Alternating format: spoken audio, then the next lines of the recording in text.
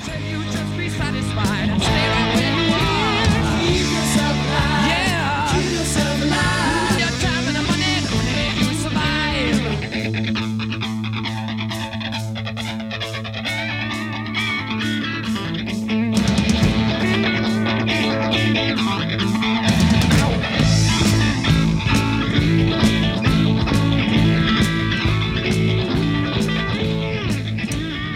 Welcome to Queen. Welcome to the Light the Sky podcast, where we are on our fourth discography, starting Queen. We're going to take you on a 15-album, track-by-track journey through the highs and the lows. The band, we are going to debate every song. We are going to love or flush, terminate or buy each track on every album. We've been doing this for almost a year now, and we're happy to have you with us as we jump into our fourth discography. A little premise on the show, a little background. We're four guys that didn't grow up with any of this music, and really just were introduced to it by our parents, or just even discovering ourselves.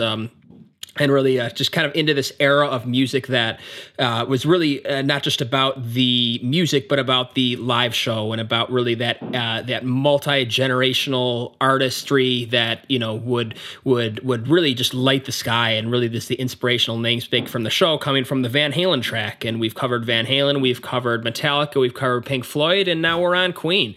We're a show of opinions. We're a show of it's a lot of fun, just to put it to put it simply. So we're going to start off with myself this week, and I'm going to give my introductory statement. Then we're going to go track by track down the row.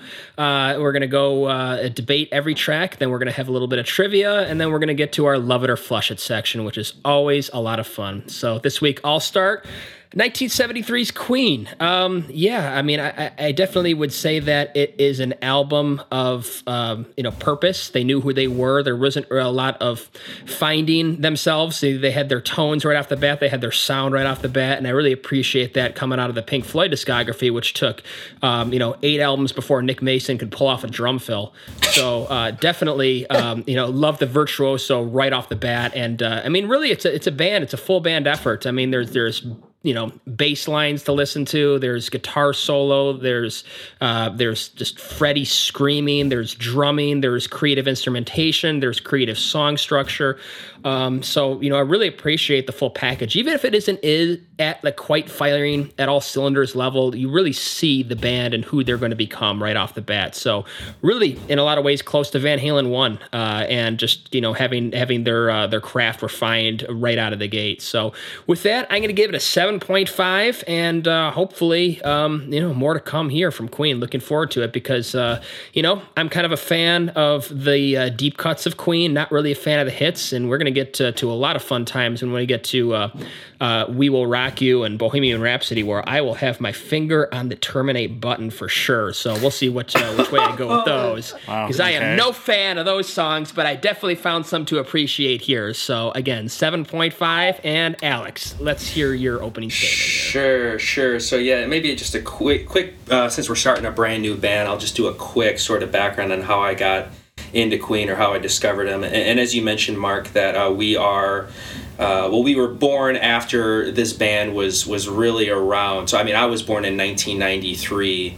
So I guess maybe my introduction to Queen might be pretty obvious, but obviously hearing We Will Rock You, We Are the Champions, if you go to any kind of sporting event, those songs are sort of ingrained in your psyche and are all over classic rock radio. Freddie has always been one of my top 3 rock voices ever, possibly the greatest rock voice ever. And I remember, like I said, being born in 1993, kind of funny, but a big reason I got into Queen was I had a huge love for the Mighty Ducks movies. I don't know if you guys remember those at all, but D1, D2, and Emilio Estevez, yeah. And of course, the famous scene in the first D1 when Charlie Conway scores the penalty shot at the very end with the helmet off, and We Are the Champions starts playing after he scores the goal. I have fond memories of trying to recreate that in my living room with my little shinny hockey setup when I was a kid. So, and then my dad buying me News of the World on cassette. I don't think he knew what album to get me. I'm just like, I want Queen. give me something, and he gave me News of the World on cassette. So I remember listening to some of that stuff. But a favorite. This album particularly maybe has my favorite Queen song of all time on it. But again, a band that I haven't listened to all of their studio albums, and there's actually a lot that I haven't heard. So I'm excited, and I'm sure favorite songs are gonna go away, and I'm gonna discover new ones. So for this album, you know, my dad, again, being a big fan when he was a kid, he kind of discovered this band. He got the imports. He would dub their LPs to tape and draft up and kind of draw his own album covers for the stuff. So he kind of got me into this band, so especially this first album. So I'm going to give this first album a 7 out of 10. I said it's an incredible debut, but this is where I might differ from Mark a little bit, where I said that I kind of feel like the band is still trying to find their sound a little bit. There's definitely some songs on here where it foreshadows like the golden era, like A Day at the Races, and some of those huge mammoth tracks that they're so well known for. You kind of hear it creeping in here. But also I appreciate some of the prog and the folk experimentation in some of these songs. And production, you know, could be a little blown out at times, but overall, I think it's a very strong debut. So yeah, 7 out of 10 for me.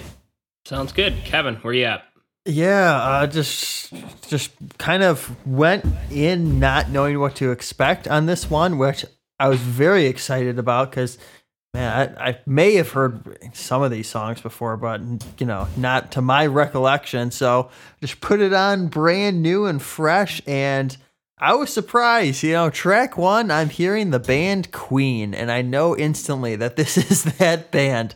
So I was very happy with that. I came out of this, you know, very, not to give anything away, but I was like, oh, you know, this, here it is. And I'm going to kind of be on more of Mark's side and feel like this is, you know, wow, this is their sound. They knew what they were going for.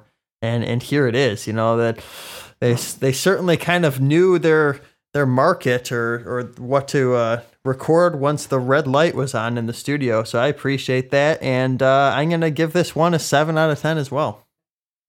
Chris, last but not least, what are your thoughts on this album? Yeah, it's funny. I'm hovering kind of between you and Alex a little bit, maybe a little bit more on Alex's side, but I'll probably give it a little bit higher rating. Yeah, I mean, there's no doubt. I mean, this is a muscular rock record. I mean, the riffs on here it was kind of nice just being so, like, bludgeoned with the hits. You kind of forget that at one point early on, Queen was just they were a heavy rock band, kind of across the board.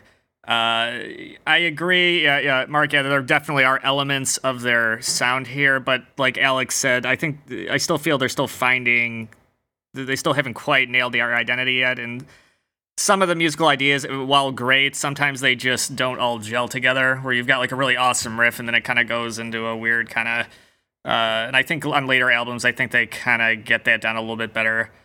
But I hate to admit, I mean, just from a basic like meat and potatoes rock guy, I mean, I love this album. Yeah, I was kind of surprised how much I liked it. Because this is probably as traditional as they would ever be. I mean, kind of like how Rush was on the first record, where it's almost unrecognizable to what they would ultimately end up going to, where it's like, oh, who is this?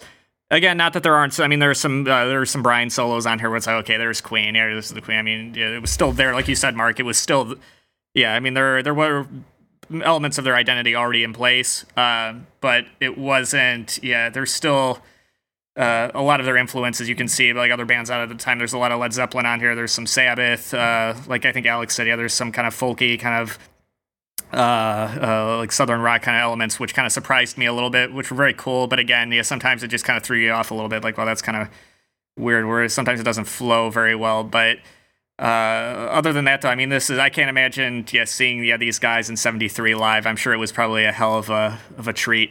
Yeah, because you could just feel the energy, whether or not it's completely developed or not. Yeah, you can tell. Yeah, there's the hunger and the energy is ripe here.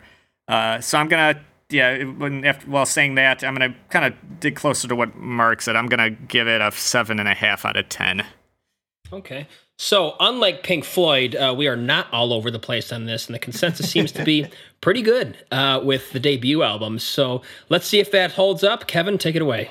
All right, yeah, we're going to open up the discography of Queen with Keep Yourself Alive. You just be satisfied and stay right where you are. Keep yourself alive. Yeah. Keep yourself alive. Your time and the money, you survive.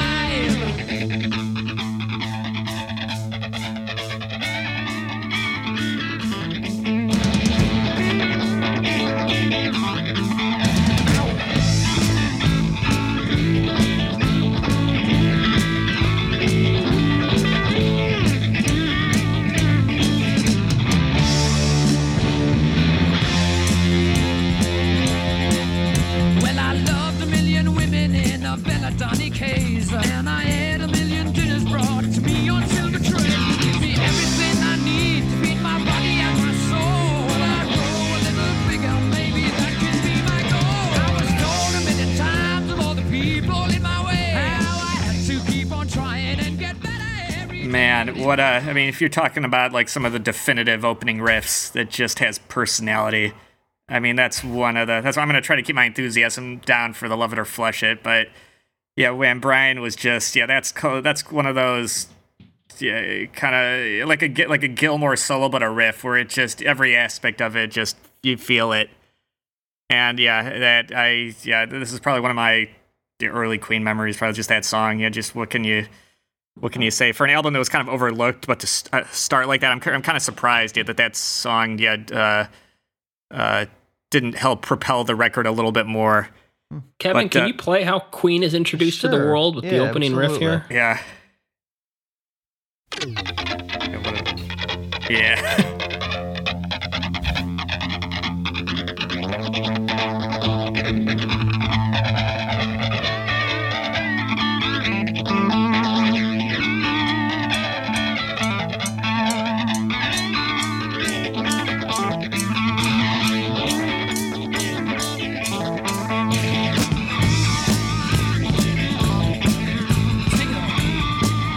Boy, talk about the era where you could write a riff like that and Yeah. it would be original, and it's just so cool how it just feels like early 70s. I mean, who else? I mean, even like Absolutely. some of the bands, I mean, that were outselling Queen at this point. I mean, didn't have a riff like that. It's very personal. That's why I always loved it. It just cooks right into you and catches you right, and that's what a good song.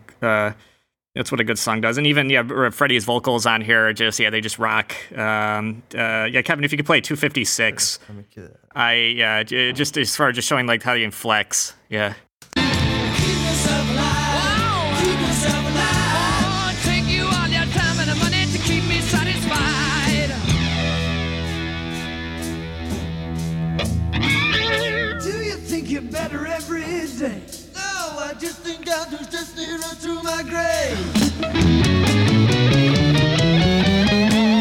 Keep yourself alive. Come on. Keep yourself alive.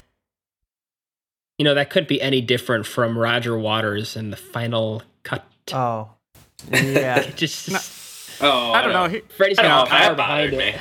No, I don't know about that. I don't hear it works for me. I don't know. Yeah, I gotta say, I mean, like I mentioned in my opening statement, like my intro to Queen was the heavy hitters, like We Will Rock You, Bohemian Rhapsody, We Are the Champions. But then I came across this song, and I'm like, holy crap, what is this? This is off the first album. This is now my favorite Queen song, and it has been for a really long time. But I'm actually, after repeated listens of this album this week, I might be battling between two. There might be another song in here that actually might be my favorite Queen song. But yeah, that opening riff is so cool. It's just that tone is so classic, but it's got like this clarity to it. And yeah, that's got to be, Brian May's like his, the Red Special guitar, and he would play with coins. So I think that's what kind of gives it that trebliness, and out of the Vox, it's such a signature sound. I love the bass playing and Roger's drumming. And is that Roger Taylor singing during that little break there that you played? Might be. Or is don't that know. Brian May? I didn't catch it in the when I was reading up on it. Yeah. Because I know Roger actually sings lead on a song on this album, so I Right. wasn't sure. Mercury But yeah, with Roger and then Taylor and Brian May. So who knows? yeah, so it could be either one, but yeah, and then I obviously this band was always huge, but I feel like almost got a bit of a rebirth with maybe Adam Lambert kind of breaking them out to even a different crowd. And then, of course, the recent Bohemian Rhapsody biopic that was super popular. And I remember one of the opening scenes of the movie is when kind of Freddie plays his first show with the band, and they're in a little club in England, and he's kind of nervous and people are yelling at him, and they play this song, and he like breaks the mic and then automatically just starts going into Freddie's doing all his dances, and he's singing his own lyrics. And I wonder how true that is to actually what happened, but I don't know. It's pretty great. Yeah, I mean, it's a pretty good scene for this song. And yeah, I mean, the key changes, the vocals, pre-Melodyne, pre-Pro Tools, when you couldn't edit stuff, just how the harmonies, and there's some of that classical kind of what Brian's doing on the guitar lines up with what Deacon's doing on the bass, some of those kind of chromatic walk-ups. I feel like, this is a way to start off a career, because it kind of has everything that the band does well in the first track. So amazing. You know what? And I can see why you like it, because it's so reminiscent of Pink Floyd's One of These Days. Or even On the Run, which are both favorites of yours. You know what I appreciate about this song? The fact that I turned on an unknown album and it kicked the door down with the opener. How long have I been able to say Running with the Devil? Like there's nothing going that far back. The good old Van Halen Metallica days of kicking the door down, just like setting my ears on fire when I start a new album. I appreciated that so much, and this got me into like, boy, I'm pumped to listen to this album now. This song is great. Yeah. So I really appreciate that. I give them props for doing that, and maybe we can look forward to more of those in the future. I don't know, because I don't know quite a lot of this band. So well, let's take a quick poll here. Running with the Devil or Keep Yourself Alive in terms of debut songs? Put the record on, drop the needle. Oh, what would you take? Man. Well, I'm biased because like Van Halen is like, or was my favorite band of all time, and they're still up there. So like, I'm gonna pick that. But I mean, that's a good question, because they're two very different. Really strong too. Yeah, they're two very different, because I mean, you got Running with the Devil is a very slow build up, but this one it just kind of goes. Ding, ding, ding, ding, ding. I mean, Running with the Devil doesn't do that. Or you could even throw Hit the Lights, because we did Metallica Hit the Lights into the mix too. I mean, talk about another career opening song. I mean, all very different, but I would say 3 of the 4 bands have great career opening bands. I wonder who that one band is that didn't make the cut. Vinnie Vincent Invasion, maybe. That's true. 4 out of 5. Yeah, but it's running with the Devil. I mean, it'll be. Well, I guess we'll just answer that as we go along here, because is Running with the Devil even the best song off Van Halen 1? Whereas Alex, you're leaning toward this being maybe one of 2 best songs on the album. Yeah. But as an opener, boy, I mean, I don't know. Like Running with the Devil, I think I'll probably lean towards that, because it really is more.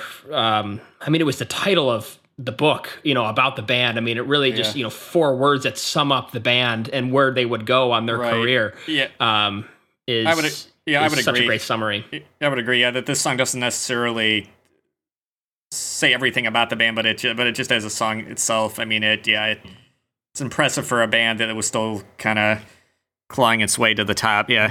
Mm-hmm. All right. Well, I love this discussion where it's going already. We're going to move on to the second track, Doing All Right.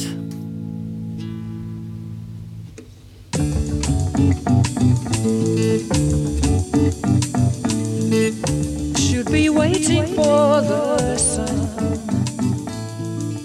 And anyway, I got to hide away.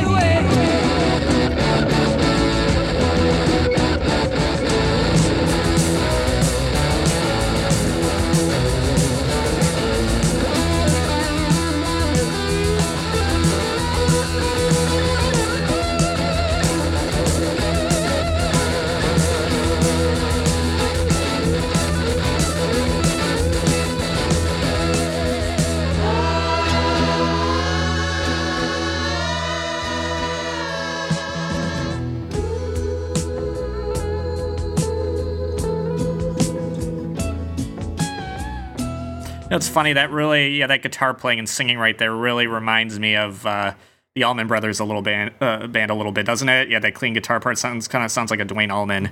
Pretty much for this song, my opening statement was, there's a lot going on in this song for a ballad. I kind of look at it as a ballad. I mean, you've got the Allman Brothers, you've got heavy Zeppelin-esque rock, you've got singer-songwriter kind of a la like Carole King or James Taylor. That's what I was talking about as far as cohesion. Yeah, there are a lot of great ideas in this song, and I feel sometimes they kind of jump a little too far in certain aspects, like there, where you got that like dun dun dun dun, and then all of a sudden it doesn't transition as well as I really would like. And the singing sometimes it doesn't. Freddie really sings in a higher register here, and sometimes it's hard to tell if it's him or not. And again, he's kind of got that balladeer kind of thing going on here. Sometimes, maybe you could say later Who, there is a little bit of that Roger Daltrey kind of higher, like kind of more ballady singing going on there. Yeah, it really shifts all over the place. A lot of beautiful melodies, though. And that riff part, I mean, how can you not love that? Yeah. I just wish it would have been would have worked better, because it's almost like you're walking along and then you kind of stumble off a cliff. I know, like. Here's something about this song that really typifies the album to me, in that they had so many ideas and such limited space to print them on the vinyl. Right. Like they and to me, this song, it's hard. It blows me away that this song is just 4 minutes and whatever number of seconds. It's a really short song, isn't it? It's 4 minutes, 10 seconds. Yeah, and they pack a lot into it. Yeah, I mean, it feels like if you distilled a 20-minute Yes song, like Gates of Delirium, into 4 minutes, you'd have this kind of journey. And that's where I could see Chris's point, where it seems very abrupt or feels abrupt at certain points. It's just that they didn't repeat any ideas. They didn't take 5 minutes to transition from one idea to another, like Pink Floyd would on Interstellar Overdrive, or just those longer form transitions. I mean, it was really, they were just wham, bam, thank you, ma'am. A parade of ideas. Like, it was all right there. And the buildup is great, just dropping down like where Kevin started. And, I love the ending. Kevin, can you dial up 356, because boy, that is just a warm blanket. They are offering it to you right off the bat. It's just a sauna right here. It's just doing alright.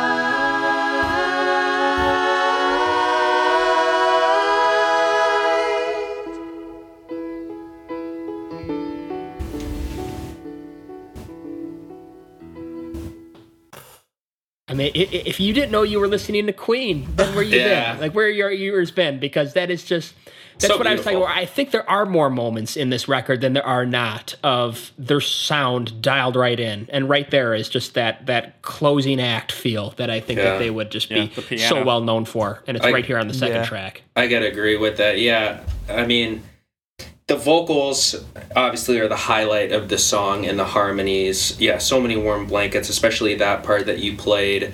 And yeah, I will agree with Chris that the song is kind of all over the place at times, but for some reason that didn't bother me so much on this song. I would say there's maybe 1 or 2 songs later on in the album where it gets a little hectic at times, and I feel like it's maybe a little too much, where it didn't really just kind of stick.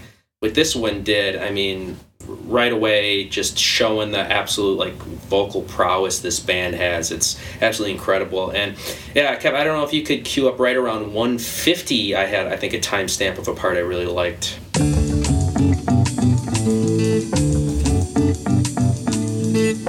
Should be waiting for the sun.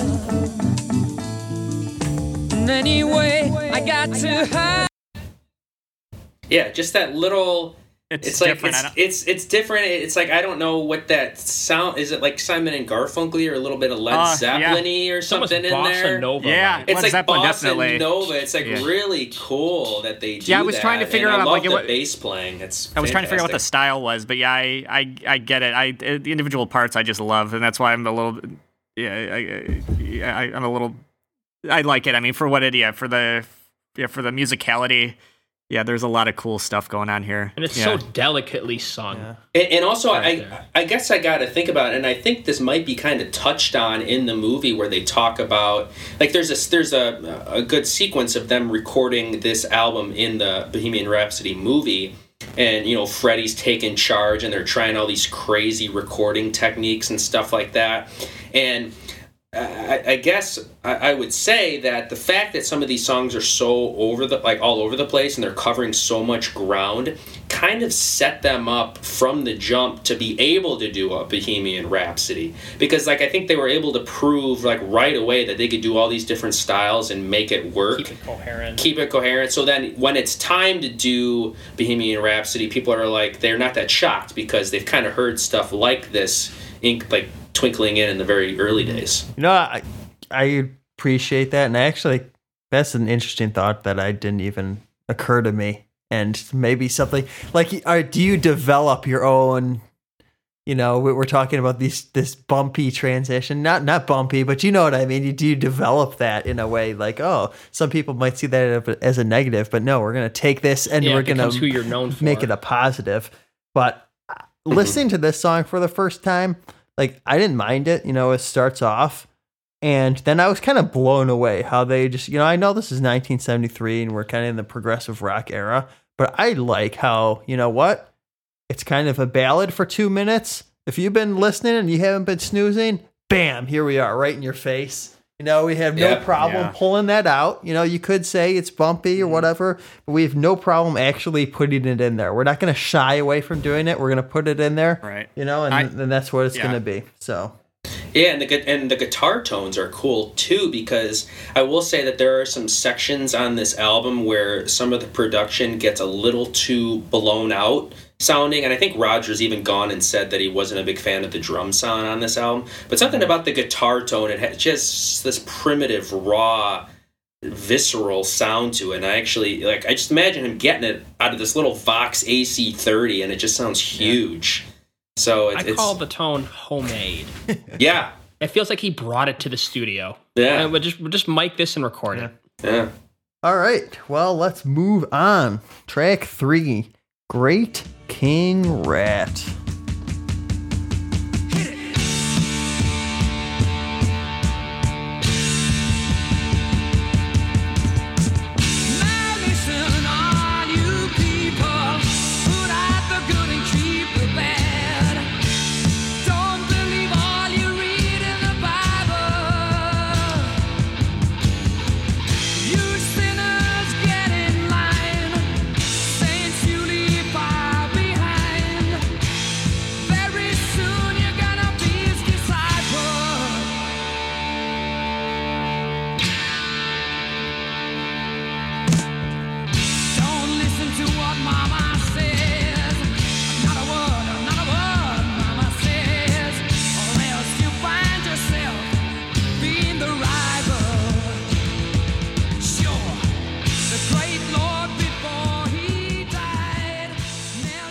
Yeah, this is another kind of great rager. Yeah, Kevin, if you could play just the intro riff to this one. Yeah, please. I was just going to say, you got to play the intro, man. Come this on. intro riff? It's incredible.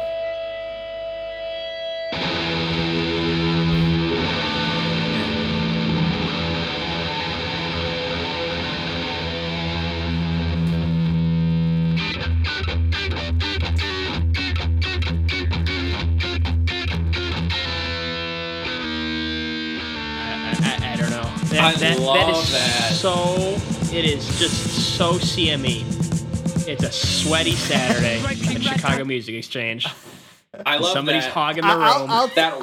That walk down riff You is so know why I sick. didn't play it? Because I was disappointed when it didn't come back. It was like a tacked on intro. Like, oh man, Brian, that's great. You should record that, and then we'll just go right into this song. And then I was waiting for like the drums to kick in and the band to kick in with that, and it's a totally different song when that comes in. They're throwing curveballs all over this song. Yes, there are.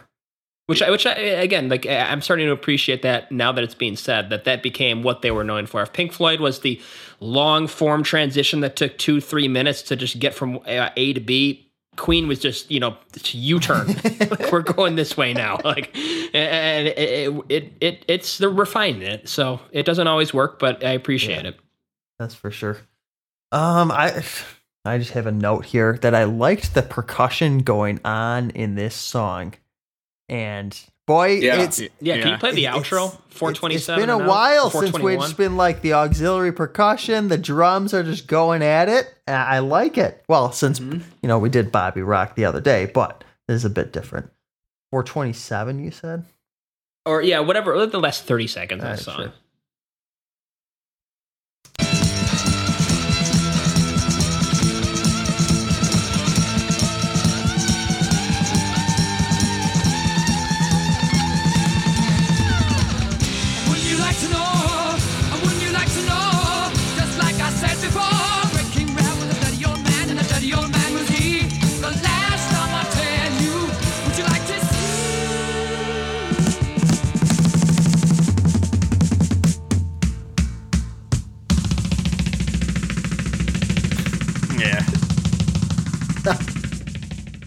God, I'm sorry, but nothing beats. I mean, the 80s had their drum sounds, and obviously the 90s did too, but even though Roger says that he might not have been a big fan of the drum sound, this song in particular, just that 70s dry, patty sound, it sounds so good. Like, that's like the best drum sound, and I feel like so many people are trying to get that. And again, a big thing that I love that another one of my favorite bands, Rush, did is putting the phaser on the drums, going across the toms like that. Just it works. It's classic Neil Peart move, but I love it.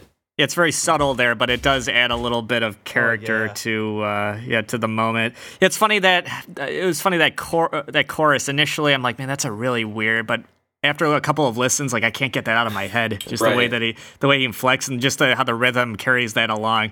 Yeah, it's just a really weird. Yeah, Great King Rat was a dirty old man, and a dirty old man was. I don't know why I just love how that. We gotta stop doing British bands. I just love how that rolls. Usually I hate that, but I don't know. And just the chord choices were just really neat. I don't know. It's very unique. Hey, this is our maybe again. It's something different. It's something this is different. Only our second British band in a row. We did 2 American, 2 followed by 2 British here. Yeah. Well, the audience can assume that we've listened to a lot of British bands, so we should have a little bit of foundation. But one more thing, I wanted one of the other guitar solos on here at 135. I don't know, it's just really very weird, kind of interesting.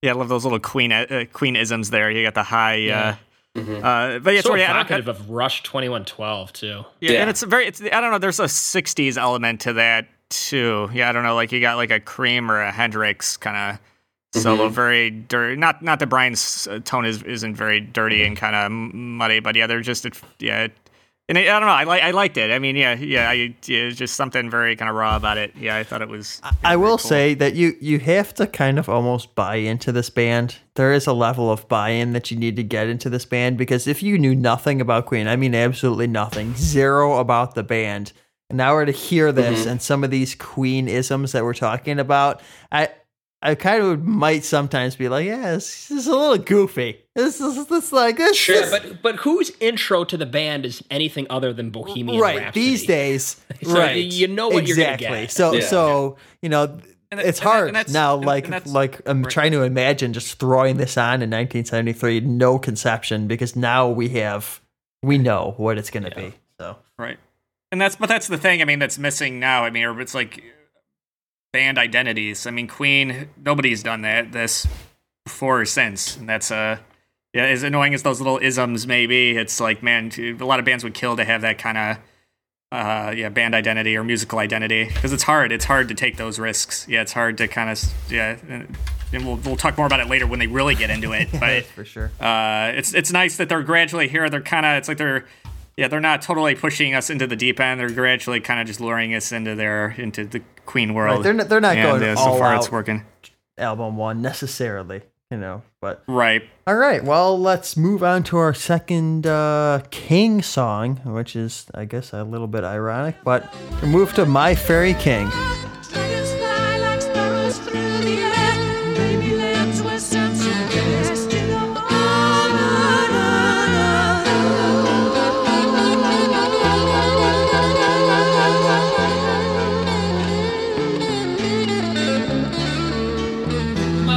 very king. Things that are not there, but you and me. Ooh, yeah, very king. Nothing wrong. But can fight this savage in the night, to run like thieves and to kill like knives, to take away the power from the magic hand, to bring about the ruin to the promised land.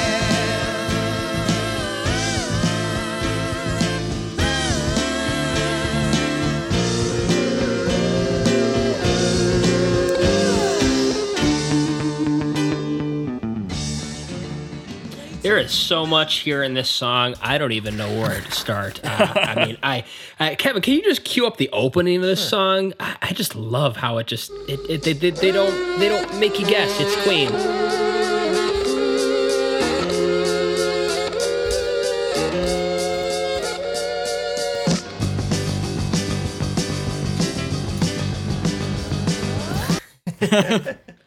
Oh, you cut it off! There we go. Oh, it's so good.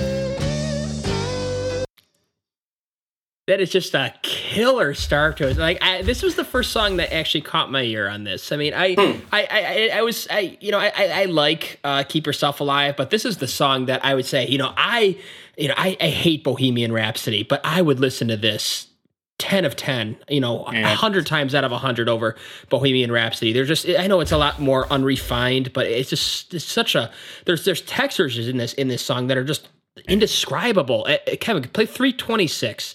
It's got this heavy metal circular text. It's so cool. I had that marked. It's indescribable. Yeah.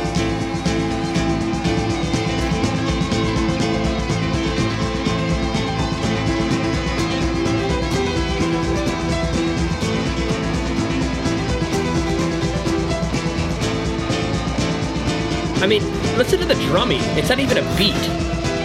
He's just orchestrating.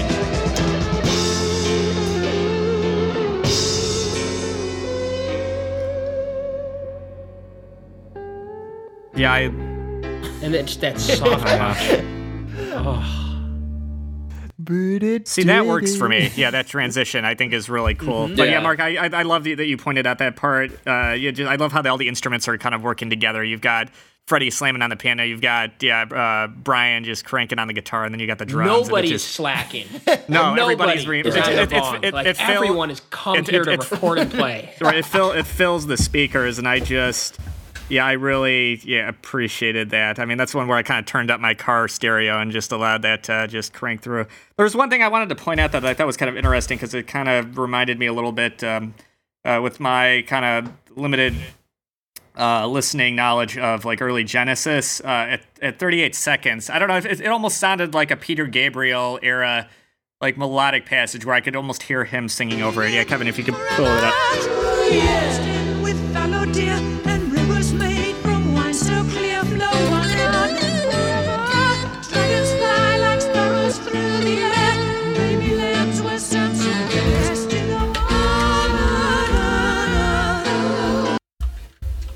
It's a very classical sounding, or even as late as Lamb Lies Down. But that's 2 or 3 years after this. So but I was going to say the same thing, kind of deal. Yeah. Well, 73. Yeah. No, I mean, Gabriel era Genesis. I mean, was right. They were right in the middle of that. Yeah, they were already 4 or 5 albums in at this point, I think. So that's I think they were contemporaries. Yeah. I think you guys might be selling me on this one a little bit more. I mean, definitely a lot going on here, but I think out of like the first side of this album, for some reason this one was like a little bit kind of getting away from me a little bit, but definitely very proggy, a lot of progressive rock elements in this song. And I would say even at the beginning, Kev, I don't know if you could play the intro, but Brian's guitar tone, it's very like the Jimmy Page or the Eric Clapton woman tone. Yeah, you're right.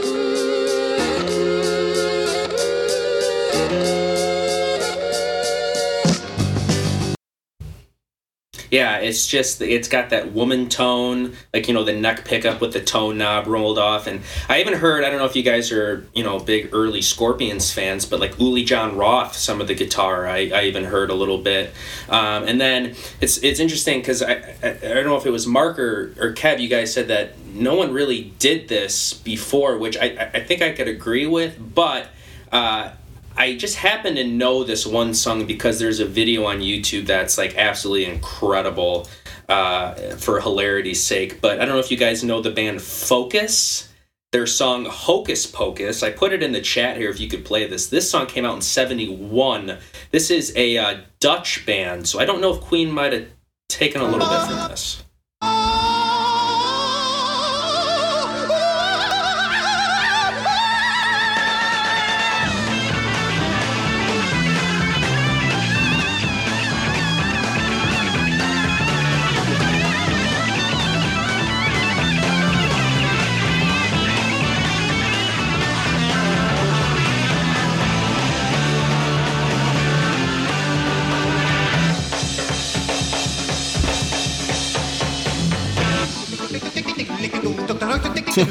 I liked what I was hearing up until that. Well, that's why that song is so famous, because it's literally the only vocals on it are yodeling. And I think you started the clip maybe a second too late to really hear that yodeling, but sort of that stacked kind of like heavenly kind of vocal that's layered, that's kind of rising upward with harmonies. You hear that a lot on this Focus song, which I wonder, the bands.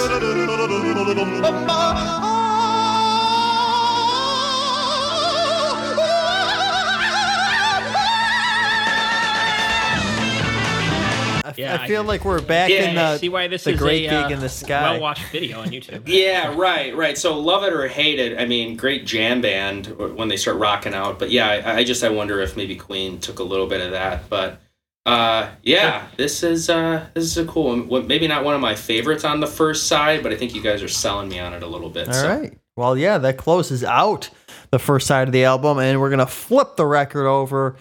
Go to the longest track on the album, which is Liar.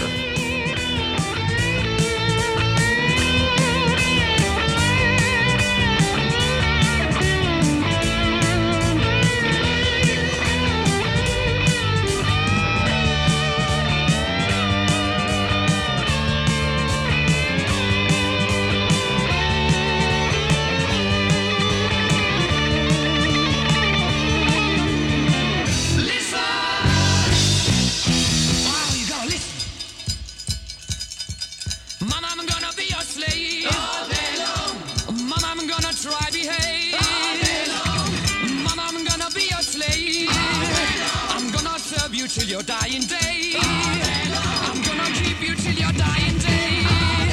I'm gonna kneel down by your side and pray, and pray, and pray, and pray.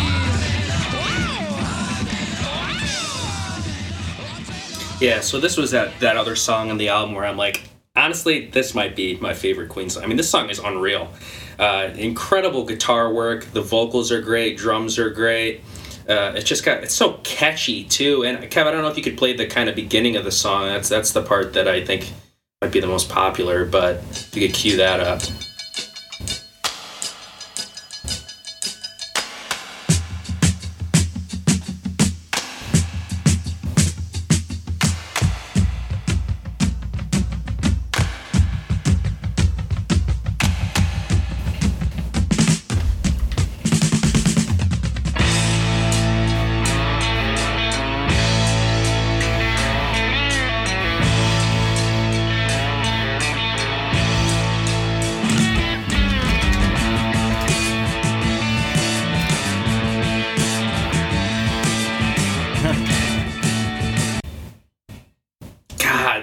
That song gets me so torqued. The drums where they kind of get a little like behind the beat and a little slow there. So good. And I gotta owe it to my dad on this one because like I kind of mentioned, when he was younger, he kind of in a way discovered Queen. Like I'm pretty sure he got the first couple Queen records on import, before they had US releases. And he would, upstairs here, he would go and put this on and then dub them to cassette, and then he would hand draw the album cover and make like little cassette covers. And when we were listening to this record, I'm like, yeah, Keep Yourself Alive, like that's the song. He's like, no, Liar's the track. That's the song I like the most. And then I listened to it and I'm like, yeah, I think he's right on this one. So yeah, incredible song. And real quick, I don't know, there's one little other clip I have right around 3:17. The way the vocal melody that Freddie sings right here when he says "the right way" is just such a warm blanket. Please, will you direct me in the right way? Liar, liar, liar, liar. Man, how good is that? How could this band play in a club? Like, these songs are just made for arena. Oh, like, they're they were huge. writing songs for Wembley Stadium in '73. Yep. It's right off the gate. It's so. Can you imagine like seeing this band like on this like first tour? I mean, I don't Yes. think they. I looked it up and they didn't play the U.S. until I think maybe the second or third tour. But just Right. imagine like going in there and just seeing this. Like you got this crazy, what's the word I'm trying to think? Like energetic front man. But they got this band that can shred and you can sing like this, and the songs are like hard and they like there's aggressive, but then they're pretty, and it's got everything. Right. It's incredible. like For greatness. Yeah, it's like for it's sure. like people talking about the like seeing Van Halen in the early days at the Yeah, Roxy, where yeah. for there's 10 people there, but they're playing they're like, wow, this music is just for much bigger. And ultimately, luckily, they went there, but yeah, there's just we really missed out. Yeah, I mean, and even to say that, what was it like to put this record on for the very first time, not really having any, Bohemian Rhapsody to ease you into it, just, how that would blow your mind is something that really, there's good music in every generation, but there's certain bands that I think you could only have experienced for the first time in that era, and everything else is just more distilled. Like, as much as I love this song, it is, in a lot of ways, if you pick a moment, drop the needle anywhere. Yeah, that's a good Queen song. Like, unless they're actually saying "liar, liar," like, oh, that's "liar," okay? Because there's just so much going on. I guess I could put it this way. I'll give them a compliment before the songs start to go downhill. This is one band that I would trust to self-produce. Mm-hmm. Yeah. They just have their ideas, and there's all four. I mean, at a lot of bands, when they start self-producing, it just it tends to be one guy that takes over, one guy who shouldn't be producing. He has to throw his input in it, and because he's an equity member, And then everybody, his all thoughts get the on the fans are, record. please hire a producer. Yeah, once he leaves or gets kicked out or whatever. But Queen just seemed like a band of. If Freddie Mercury got larger than life, it wasn't that any other member of the band said, "This is my band now." Kind of like you had up Brian Wilson in the Beach Boys, or you had I keep going back to Pink Floyd, but we just talked them. Where Roger Waters basically came to dominate the band at a certain point to the detriment of the music. I think at a certain in a certain part of the era. So yeah, this band, I'd trust them without a producer in a studio, especially in '73. That might be saying a lot, but I definitely would trust them. Yeah, it's funny. Yeah, there's a lot going on in this song, and I do, love it probably as much as Alex does. I just wish it wasn't as long. I think almost 7 minutes. I think they probably could have cut a few, a little bit off of it. And Alex, I don't know. I can't remember if you know Tool or not. I don't know if Adam Jones was listening to this record when he wrote on the Anima record the Eulogy song, that intro drum beat with the tinking kind of. Okay, you don't know. Yeah, any of our fans listening, check it out. Yeah, that drum beat is almost like beat for beat. Yeah, just what that. Eulogy by Tool. The intro is because I heard that. I'm like, wait a minute, where have I heard that before? I don't know if you want to upload that quick. It's just kind of yeah. And then it kind of stays with that. It doesn't jump into a heavier for a while, but anyway, yeah. But yeah, just that dinking. It was almost exactly. And I had to go back. I'm like, where have I heard that dinking, kind of clinking, kind of beat before? And that's what. But again, that song takes a while to pick up. That's more of a kind of a spacey. It was the '90s. They could It was put the 90s. 8-minute tracks, 9-minute tracks, 10-minute every tracks. song, every song, yeah. Yeah. But yeah, man, I had a lot of stuff marked for her. I'm going to try to keep it kind of as condensed as possible. But yeah, this was definitely a stocks on the rise, because initially I'm like, oh, this is too long. But after multiple listens, like, man, those riffs kick butt. Yeah, Kevin, if you could give me a stocks on the rise. Oh, sure. Where is that? that? Chris's rubber glove. No, I'm sorry. That was the wrong one. I thought it was the R. No. I think Kevin stocks on the rise. There we go. Okay. Yeah, there we go. That's the right one. But yeah, and Kevin, I think you kind of played, but I just want to hear it again at 53 seconds, just that riffing part there. Sure thing.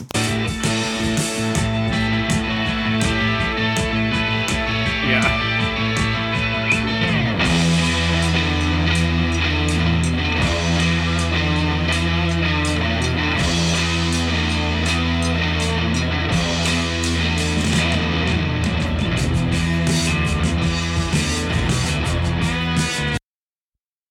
Yeah, talk about a bar band, just sleazy So and good. just musky. So good. Yeah, Brian, I think, was one of the few guys of that era that really took advantage of the muddy kind of like down in the streets guitar It's tone. almost Slade-ish. maybe. Yeah. Uh-huh. And I don't know how does he get away with it? And there was one more part I wanted to point out as far as just how brilliant Brian with his solos at 3:42, Kevin. Mm-hmm.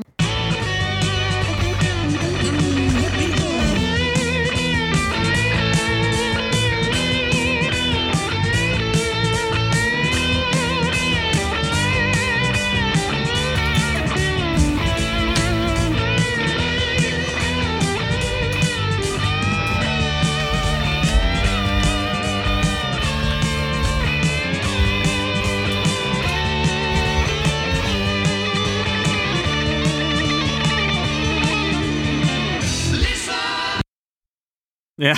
Oh, yeah. All right, yeah. Kevin, ring this up for a stocks on the rise for me, too. Kevin stocks That's on the some good guitar rise. work. I mean, there's at least 3 guitar lines going on there. Again, this is 73. This is pre-Boston. It almost got a Boston feel to it. Mm-hmm. Right, some cool overdubbing there. But Yeah, I gotta say, you guys are actually bringing this one up for me too, because This song is unreal. because at first, It is. It's at pretty first, it damn kind of cool, yeah. felt more like just like a classic rock song with some bits, Queen bits, but you guys are pointing out some things that I like here. I'm still not completely sold on the chorus, but everything else here is Yeah, I get it. Yeah, no, that's kind It's kind of got that stupidity to it. that Right. Queen And maybe it kinda is. I mean, has, that's which what they were. I like. mean, It's just yeah. kind of that like Scandal, which is one of my favorite Queen songs, where it's just Scandal. right. The So chorus there, literal. liar, liar, liar, which is and Yeah, it comes right. back and That's it's not like the best six. So chorus.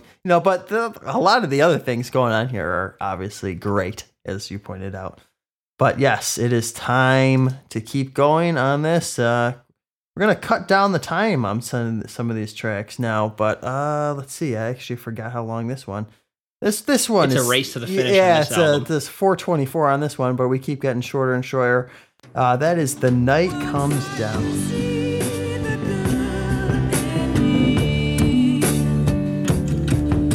The black and the white, distinctively coloring, holding the one inside. Now all the world is great to me. Nobody can see. You gotta believe.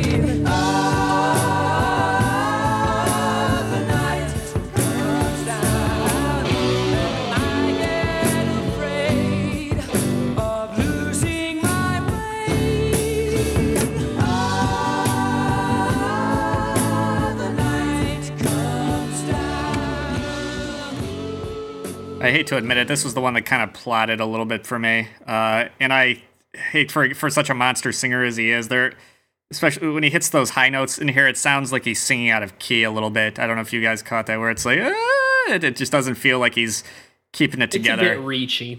It is, and reaching a little. and then that kind of took me out of it a little bit. Though that intro part, yeah, Kevin, if you could play the intro, is actually kind of cool. It's very I do unique. want to play the intro actually. Yeah.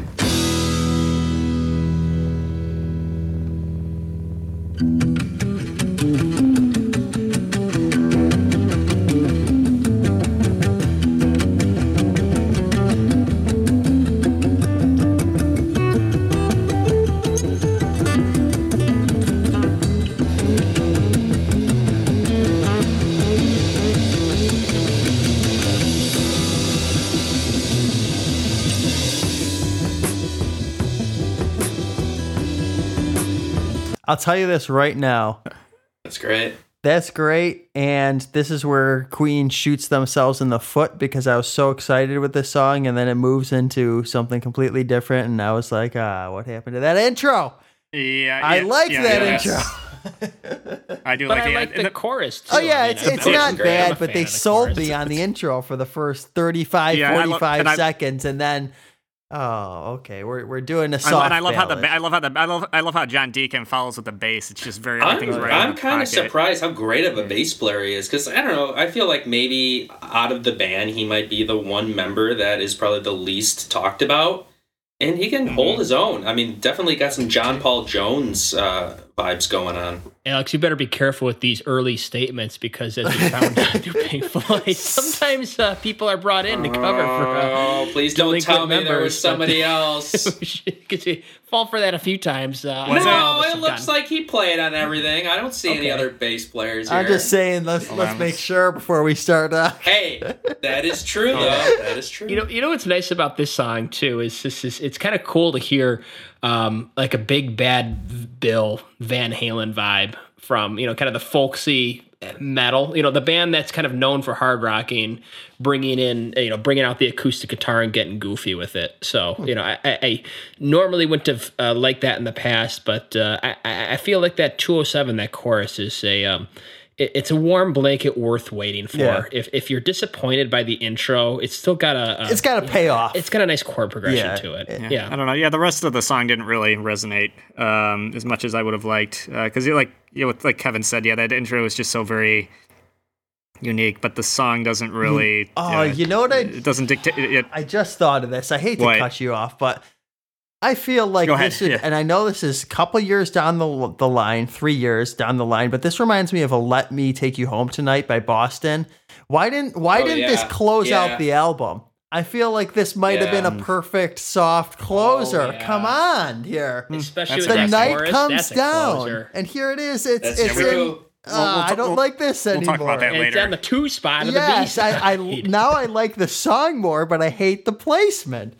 It's a problem. Yeah, we'll talk about the end song later. Yes. But yeah, Yes, we will. yeah. So, we got to right. get to another song, quick and fast.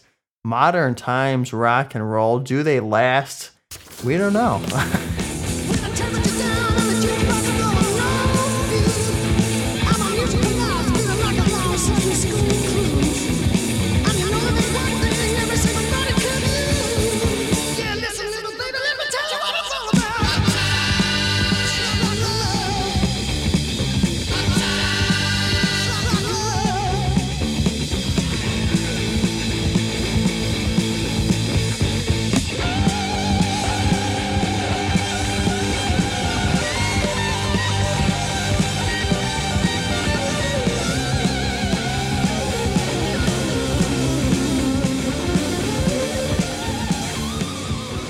I want to preface by saying I do like this for what it is, but yeah, this is just kind of more like a more demo-y version of like Rock and Roll by Led Zeppelin.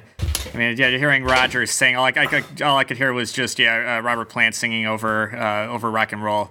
You know what? Also, And- this sounds like a lot is you mentioned them before, but this really sounds like something that could be on the first Rush record. Oh yeah, Which was very Led Zeppelin. It's like Led Yeah. Zeppelin, but just even sort This of one- like the vocal, like I could hear like Getty or it's like on Garden this Road or something like that. I hear right. that. This was even more so here. I mean, at least on the first Rush record, I mean, those are still very good songs that still don't necessarily. I mean, they're heavy early '70s rock, but yeah, here it just sounded like they were trying to. And I hate to admit, I love it. I mean, it's got but it's almost sounds a little bit punkier though than anything that Zeppelin did. It's a lot dirtier. Yeah. Yeah, and that guitar solo is that's just the meat and potatoes, just picking up, plugging in, and just not necessarily you're just kind of in the moment. It's just the one with the echoes where that's a delay Echoes on pedal left the whole channel. time. Yeah. Mm-hmm.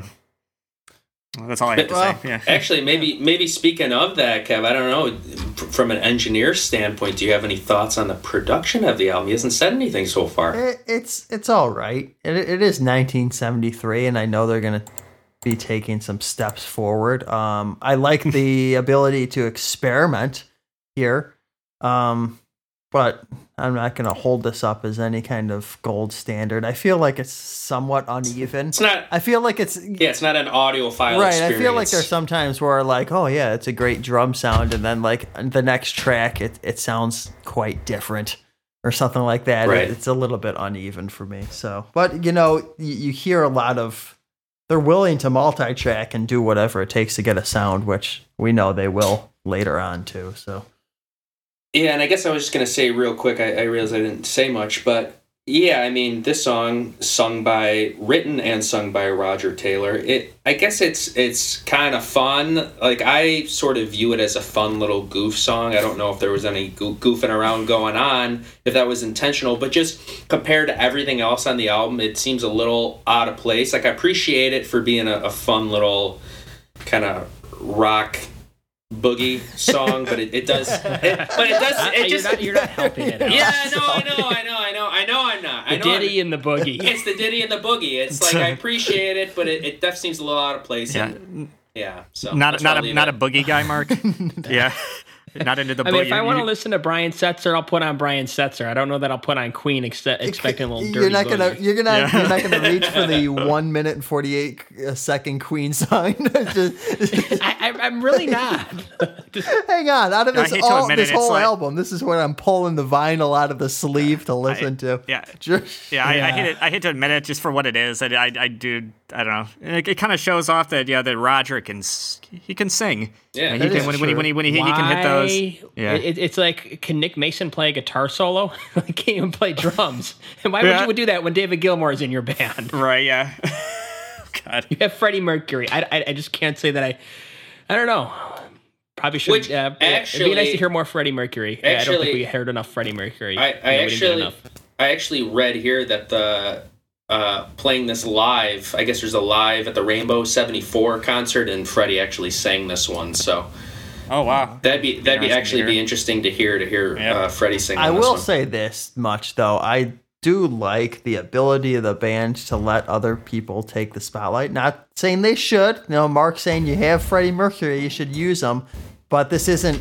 I get the sense right now that it's just Roger's not wrestling the mic away from Dave here, pulling the cable out of reach, oh, you want to take a track? Okay, take a track. I could be wrong, but, everybody seems to be pulling their weight. Everybody's chipping in on the writing here and there. People are showing up in the studio. I like it. I definitely need to brush up on my Queen history. I'm sure Chris will school me shortly. But wasn't Freddie the last to join? Isn't it kind of like a Skid Row situation? No, I think John Deacon was the last to join. But they had the songs in place before Freddie. Am I correct? Some of I'll have to look. It just feels like this was a song that they had written and performed, and they had always done it this way. And it was just things like, hey, Freddie, this is the way we done it. So go take a break, go watch From Side Stage, and this is just how we're gonna do this one. I don't know. I don't know how important it was for the album. Either, Did I just give myself away? I don't know. Yeah, we'll have to see. All right. Well, let's. Son and Daughter. Yes, that's our next one up. We're going to start this one right from the top.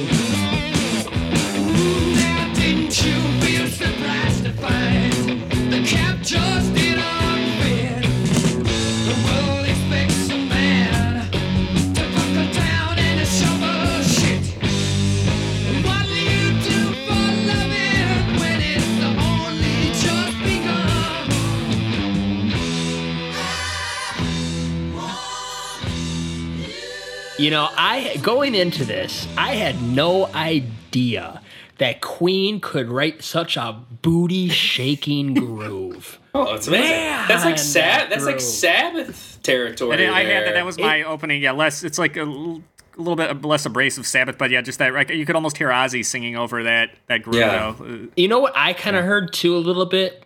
The Aziba Bar Pink Floyd. You know, had they gone that direction? Oh yeah, I don't that remember. direction they went, which is kind of like the Can't say I remember what that direction song they should sounds have like. gone. But yeah, you could totally hear that yeah. you know, 60s, very, very late 60s, early 70s, just which way is rock and roll going to go here? You know, And yeah. it's still locked into a blues, you know, the structure, but what a groove. You know, it's interesting as far as influence. Listening to this song, I'm like, this sounds like the first Def Leppard record a lot. Sounds like a little bit of Rainbow Rising, too. It was funny the way that he says, what was I think it was the main, I want you, woman. Yeah, I don't know. That reminded me of of Joe Elliott singing on Sorrow Is a Woman on the first record. Just the way he inflects. Like, okay, I wonder if they were. I think they were Queen fans, but I wonder if that's where he got that. You know what I kind of that heard? song. As a little bit of a bonus here, and our listeners got to bear with me here, but I don't know if any of you guys heard this. We're gonna be fast forwarding quite a few years here, but that opening line almost heard a little Vinnie Vincent Invasion in those backups. I don't know. Did anybody else hear that? I forgot what song it is on the debut, but something about it I kind of heard a little bit. With the I Want You? Yeah. I'll let you don't know. dig that up, Yeah. Alex. So you get us a track number and a timestamp, and I feel like there was like a harmony in a Vinny song that got into that territory. I'm like, damn. Maybe because just Vinny's fresh on the brain since that's the last episode we did, but I feel like I heard it a little bit. There's Twisted. The da, da, da, da, da, da, da, Maybe da, that's da. what it is. Yeah, it might be Twisted or something. Huh. Interesting. Well, I mean, if it's derivative of the early 70s, then it definitely showed up in the mid 80s, so. Sure. Yeah. All right. Well, that was a fun rockin' tune. And now it is time. Well, we're gonna get a little weird here now. Head down to Nazareth. Gonna be visiting our boy. Our Lord Jesus.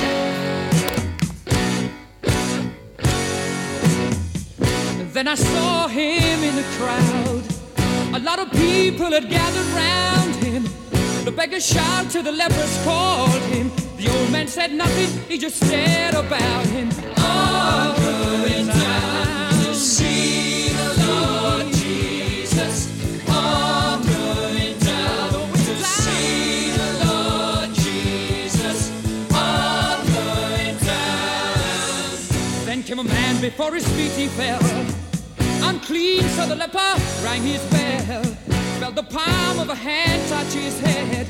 Go now, you're a new man instead. Oh, going down to see the Lord Jesus. Oh, going down to see the Lord Jesus. All right, I know this is the one I wanted to get in first because I had very specific things to say about this. I will, firstly, this is probably the most rocking classic rock song that I think has ever been written about the big guy. Even What more about than Stryper? Yeah, really. I'm sure there's. No, I'm not a Stryper guy, but I'm sure they Yeah, had something. I'm not even sure that Stryper or Michael Sweet was ever this literal. Like this guy's Steve Harris history lesson. Yeah, but Here's literally, what I mean, this is. That's I'm creative, so I'm gonna get. Yeah, I mean, you had the Doobie Brothers. Jesus is just all right, but that was not totally kind of fundamental. I mean, as far Jesus, as he knows me. I mean, you could. Yeah, right. Or yeah, exactly. Yeah. But yeah, this is like a literal, like a telling of scripture, which I thought was really. And I was trying to. It's like he's reading Cliff Notes. No, I know it was weird. I was trying to figure out, like, okay, where this is. Man, this is just such a weird kind of. And I guess, just my research. I guess Freddie grew up in a kind of a what was the religious Zoroastrian, which is like an offshoot of Christianity, just another one of those. But I guess it was very important in his upbringing. And supposedly he brought that here, but man, just such a literal kind of interpretation. I just thought was, but it's where there's some really interesting parts in here, especially some of the guitar work. It's like, oh man, I want to hate this song, but man, it's like that one part was really. Can you play 307, Kevin? Is that what you were thinking, Chris? I don't know if I had. I didn't have that part. Yeah, there it is.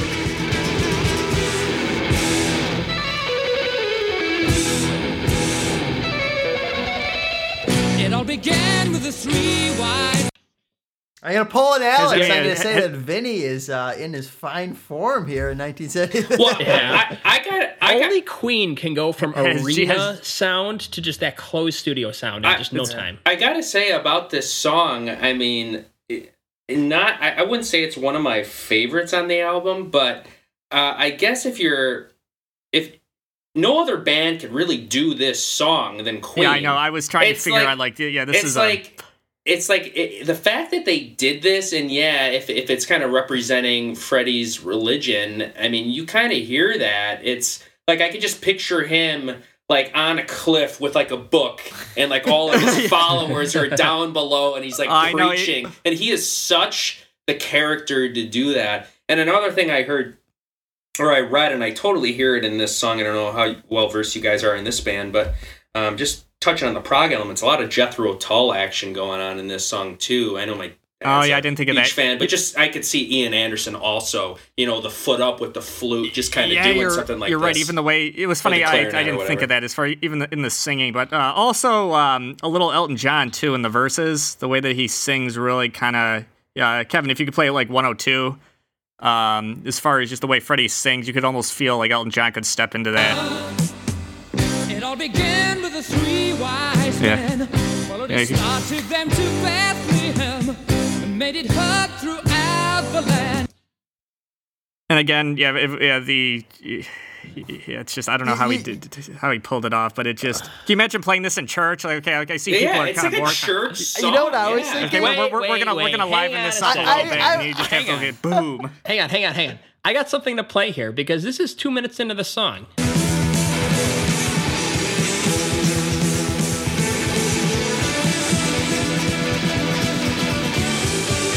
Okay, so here's how I'm going to tell this story. I mean, let's back up a few tracks here. I mean, we got Son and Daughter, which is a cool groove song. We got Modern Times Rock and Roll. We'll see where that goes on the Love It or Flush It. The Night Comes Down. It's kind of it's a ballad, really. Yeah. And then, it's been a while since we've been to Fairy King and Liar. So, like, I might call these 3-4 songs right here a bit of a BBW, a bathroom beer weed break. If you're seeing the band live in order, this is kind of like the part where you take, whatever you need to do, you're going to take a break. And I feel like that part specifically right there, it's kind of like I could just, I'm coming back from the bathroom. I'm like, what did I miss? It's when you expect, okay, this is the song. I got to go take a piss, whatever, and then you come back here like they're rocking. I could just hear it like echoing off of the arena or something. Like, it's such a cool, just a cool jam section. You know what one other thing I heard too, and I keep like name dropping other bands, but the reason I'm saying this is because like prior to this week, I had never heard this song before, so this is fresh to me. But I feel like Jack White stole so much from this song. Like if you hear the way he kind of sings, it's got like that sort of like his kind of southern like depression era or like soulful like Detroit, right. Like especially like in the Raconteurs, which is my favorite Jack White project. I feel like he took a lot from this song and it like works. Right. Yeah. The only thing that really kills it for me is just if you want to say the chorus, which I guess is almost like a church like choral. I was section, thinking like where you can see everybody's up singing together. Like you're singing the main part with the minister. That's how that kind of took me out of it a little bit. But then like that part that Mark played, where just all of a sudden the ripping guitar comes in, it's like, whoa, okay. This is odd, but I like it. It's too bad we're not in the summer right now because I was listening to this, prepping for the show, and I was reminded of the song Amsterdam by Van Halen. And you might think that's a strange connection, but Mark told a story when we went over Amsterdam of him in his convertible going to Walmart, and Amsterdam was on, and did he turn the song up or down on the car radio? This and one, he turned the song up on the car radio. And I'm thinking of Mark pulling up, "Oh, calm down," just cranking that up, and then and it started the three wise. But it sounds like Queen, doesn't it? But Queen didn't do this, right? You can just look at the level of confusion from the general populace on this song. Just echoing around the gas station. Then it goes into the rocking part. You peel away. What on earth was that? Yeah. Anyway. That is the test for all albums. Can you get away with it cranking it out of a convertible at the nearest speed? Okay? Because if you can't, that's what marks it a good song. All right. Well, I think it's time to close this one out. This is Seven Seas of Rye.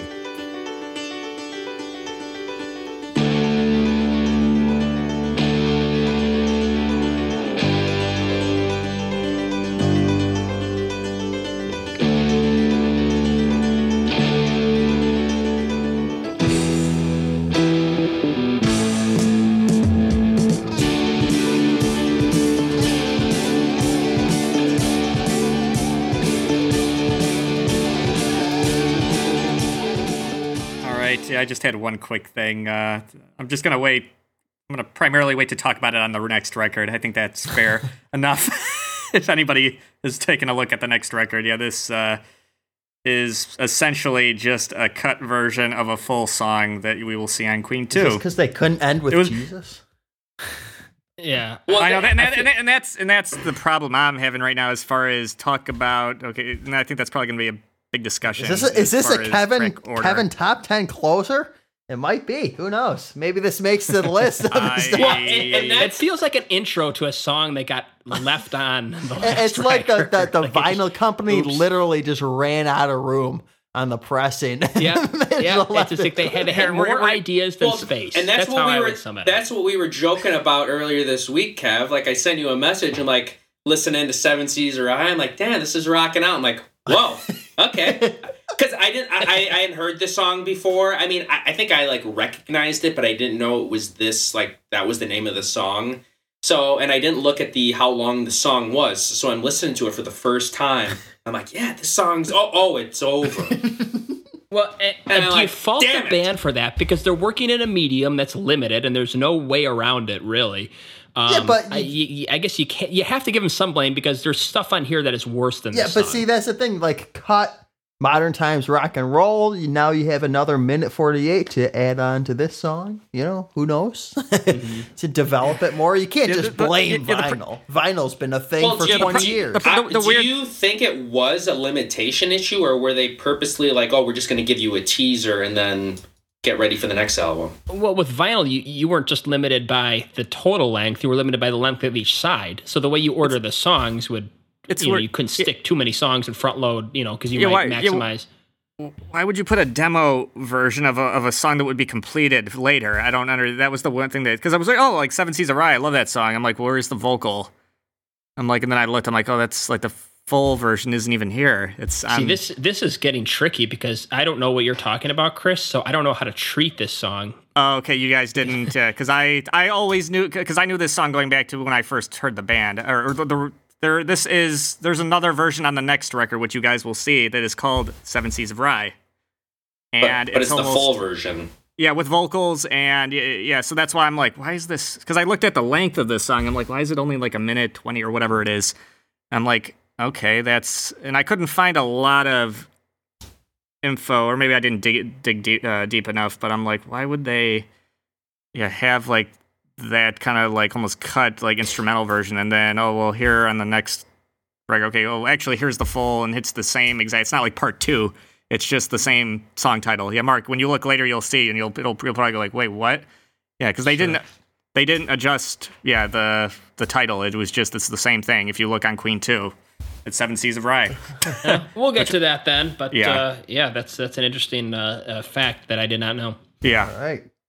So that's And that's why I had a hard time judging it, because it's like, okay, this is, I mean, it's cool for what it is, but it's like, yeah, as far as ending the record, it's kind of like and maybe that's somebody who just knew about the other version, where I had a harder time kind of. Sure, you're not going to accept it then. Yeah. Well, that closes out Queen, the track by track, and just for those of you who have not heard the show before or listened for the first time with Queen, we are going to have a section called 7 for the Buy, and Chris will give us up to 7 questions, and each of us buzzes in to try to get the correct answer. You get the wrong answer, you are out of the race. But first one, 3 correct answers gets an extra buy or terminate for the Love It or Flush It section. So, Chris, you ready? All right, here we go. Okay, got a couple multiple choice, actually. But all right, question number 1. Multiple choice. The band Brian May and Roger Taylor founded before Freddie joined was called what? Was it A, Palindrome, B, Stargazer, C, Smile, or D, Catalyst? I got nothing. Yes, Alex. C, Smile. You are correct. All right. That's one Why for do Alex. I have All a right. feeling this is... Yeah, I gotta get smoked on this one. That's exactly what's All going right. to happen. My Queen knowledge is just a little bit above zilch, to be honest. Okay. All right. Question number 2. Freddie originated from what country? Was it A, India, B, Tanzania, C, Morocco, or D, Algeria? He was from British India, wasn't he? Well, India. you are incorrect. It was Tanzania. Yeah. I thought he was. Was it his family? Yeah, Zanzibar. Yeah, was the province, but yeah, Tanzania. So, wow, Mark out in the first way. Alex might have a quick win because I don't see myself faring much better. That's okay. All right. Okay. Another multiple choice. Alex in Okay. his wingback chair over there. That's right. All right. Comfy, and firing them off. Okay. John Anthony, who co-produced the first record, worked with all below except which band? Was it A, T-Rex, B, Genesis, or C, Roxy Music? Alex, why don't you take this one? No? No. Hey, Chris, get the marbles ready. All right, I don't know could where the you marbles are, but I'll give me the no? You know it doesn't matter. I don't remember, but I'm gonna go. I don't. Just gonna throw it out. Genesis or Roxy Music? Which one was that?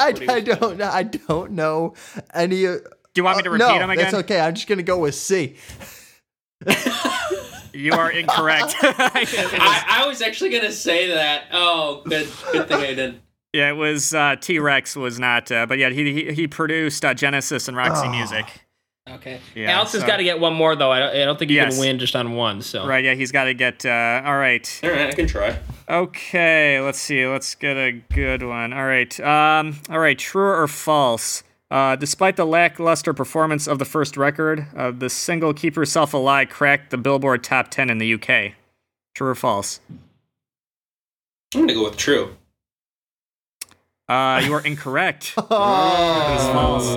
It didn't chart on either side of the Atlantic. It remains their only single not to chart. Really? their only single not to chart in their whole career. Did they have a video and they were like playing those on like TV shows and stuff? I figured they would. Yeah, I know. I was kind of surprised, but I guess it didn't chart. Yeah. As far as like normally, it was. Wait, yeah, you're saying much. it didn't chart, or it just wasn't top 10? No, it's said according to my research, it didn't chart. It failed to chart in either the UK or the US. That's You know true. what, Alex? Alex, I'm going to give you one more because I know that was. Alex. Yeah, 'cause All right, if you give him one more, then the rest of us can get a chance to get back in. So make Okay, it do an you want- open question. do you want to do that? Okay. Alex, this is it. All right. All right. So we're all buzzing in on this one. Let's see. All right. Okay. gonna Let's see. buzz in with C. All right. All right. Okay. True or false? Despite Rolling Stone's reputation for not thinking very highly of heavy music, they gave a positive review for this album. True or false? Yes, Mark. I'm pretty sure I saw that they were one of the few that gave it just a little bit of a positive review. So I'm going to go with true. Yeah, you are correct. All right. It wasn't a high rating, but it was tilted in the favor. So I'm back in the game. All right. Okay, let's see. All right, another true or false. According to an interview with Guitar Magazine, around the time of the record, Brian May stated all of the songs were written right in the studio, which made it much more stressful due to the tight budget. True or false? Come on. Yes, Alex. I'm going to say false, wasn't one of the songs like a Smile song that was kind of brought over? Yeah, that was. Yeah, you are correct. I'll give that to you. Ding, ding, ding. It was doing all right was actually written with their original. I don't know if that was their lead singer. Yeah, what was? Do I have his name on here? Tim Staffel. Yeah, thank you. Yeah, that's infection. Correct. Yeah. Right. Yeah. All right, Alex gets the extra bye. I wonder what he will be using them on. But yeah, that ends 7 for the bye. Alex the winner. And Alex, take it away. Love, flush, buy, or terminate. And why don't you explain the game for those who are new to this one? Happy to do so. So the love it or flush it section. Basically, we go through each song. We decide if we just love the song. Love the song. Flush it, meaning that it's not that the song should have never been written, but it's just, it doesn't really do much for us. And we have to flush one. So, sorry if these are some of your favorite songs, but this is just part of the game. We've been doing this for the past 3 discographies, so this is just kind of devil's advocate part of the game. And then we have a buy, which basically, if we were to create our own Spotify playlist, each of us, what's the 1 or 2 songs, if you win the trivia, what is the one song you would pick to put on your playlist to show somebody Queen for the first time? So it could either be your favorite song, or it could be a song that you think best represents the entire album as a whole. And last but not least is the terminate, meaning that the song is horrible, it does nothing, it should have never been written, it's blasphemy, just get rid of it altogether. So should have never existed. And you do have to use one. You have to use one, so you have to pick at least one. So that's it. So tonight's order is going to be Chris, Kevin, myself, and Mark. So keep yourself alive. Track 1. Chris, what do you think? One of my top 5 Queen songs ever. I'm gonna have to buy this one. This is a song, that since my early years of listening to music, I always loved this song. So yeah. All right, bring on over to Kevin. Yeah, gonna give this a strong love. What a way to introduce myself to the discography. Yep. I will follow Chris's footsteps. A buy for me, and I'm happy to have 2 buys because I was having a tough time picking which one I was going to do, but that helps. So, Mark, what do you think? Yeah, the more that we talk about this album and this song, I'm still going to love it, but it doesn't quite have the Running with the Devil or even the, what was it, Metallica? Hit the Lights. Hit the Lights, yeah. Just that.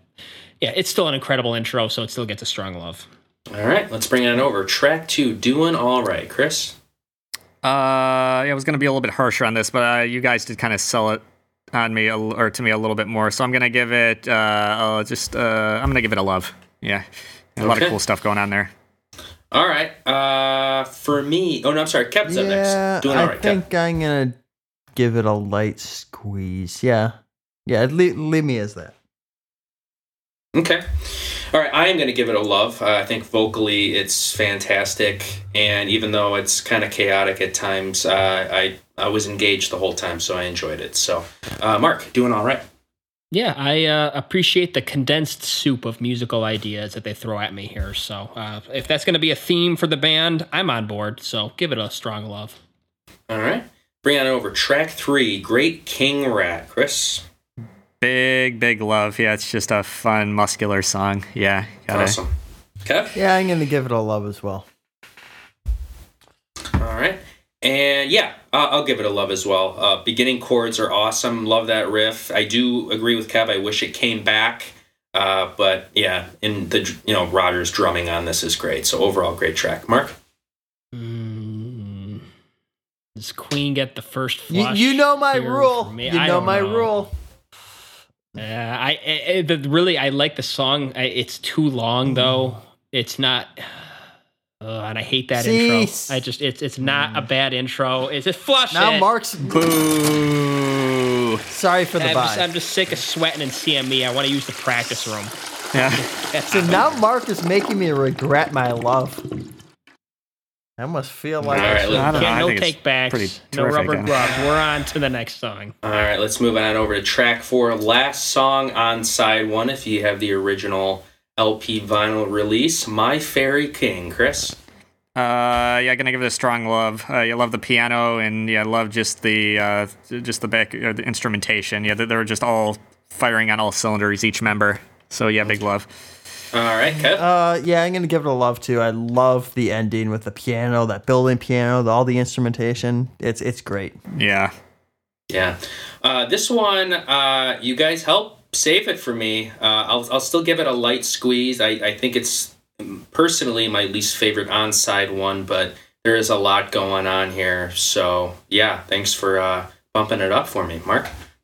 Yeah, I left my credit card at the restaurant last night, but that's going to stop me from buying this one because there is, this song is very cool. everything. Yeah. I mean, it perked my ears up when I was listening to this. I was driving along, and this one actually perked my ears up. So I assume if it did that for me, it would also do that for a listener of a playlist. And who puts My Fairy King at the top of a Queen playlist? Me, that too. So ring it up. Nice. All right, let's flip the vinyl over. Track 5, Liar, Chris. Yeah, despite its length, there's just a lot of muscular, kick-ass stuff going on here, so I'm going to give it a love. All right, All Kev. right, well, Alex, maybe I should pull. No, the discussion saved the song for me, so I'm gonna give it a love. All right. Well, I think you guys know where I'm going with this one. Thanks to my lovely trivia win. This is going to get my second buy. Maybe not necessarily representing the album. I mean, you kind of got the rocker with Keep Yourself Alive. I probably could have picked a ballad to kind of balance it out, but, this is one of my favorite Queen songs ever. And, if my dad was on the show tonight joining us, I feel like he probably would have picked this one. So I'll buy it for him. And Mark. Strong love.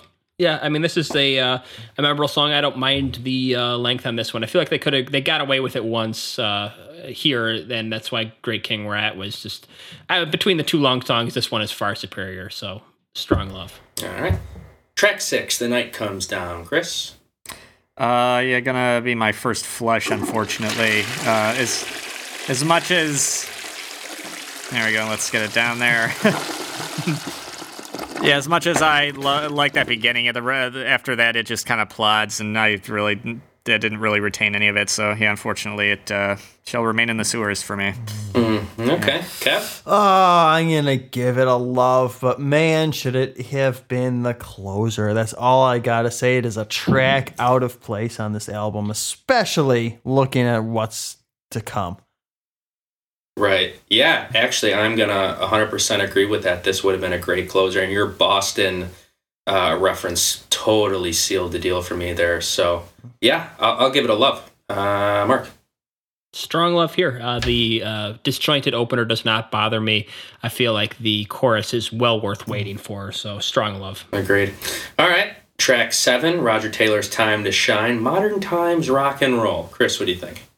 Like a good bag of Doritos. Yeah, I'm gonna give it a love. It's not very original, but it perks those kind of meat and potatoes sensibilities. Yeah, for me.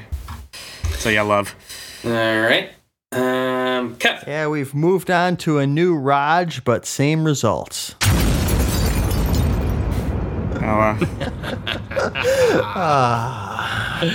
First tee, everybody. First tee. Yeah, you know what? I'm sorry, Raj, but I'm gonna have to join Kevin here. Tee him up. Keep the train going. All right, keep it going. Yeah, Chris, you found out yourself you were on an island.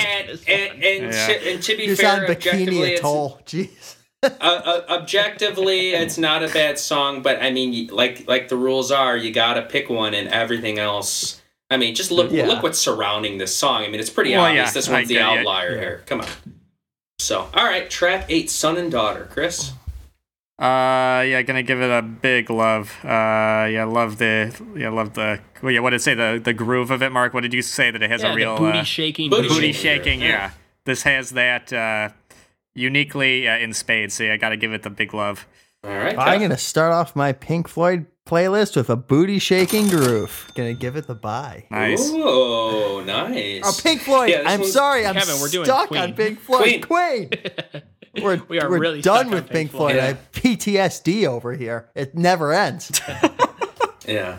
I'm going to give it a love as well. And honestly, playing the clip during the track-by-track section just made me love it even more. So it's such a hard riff, and I love it. So absolutely. Mark?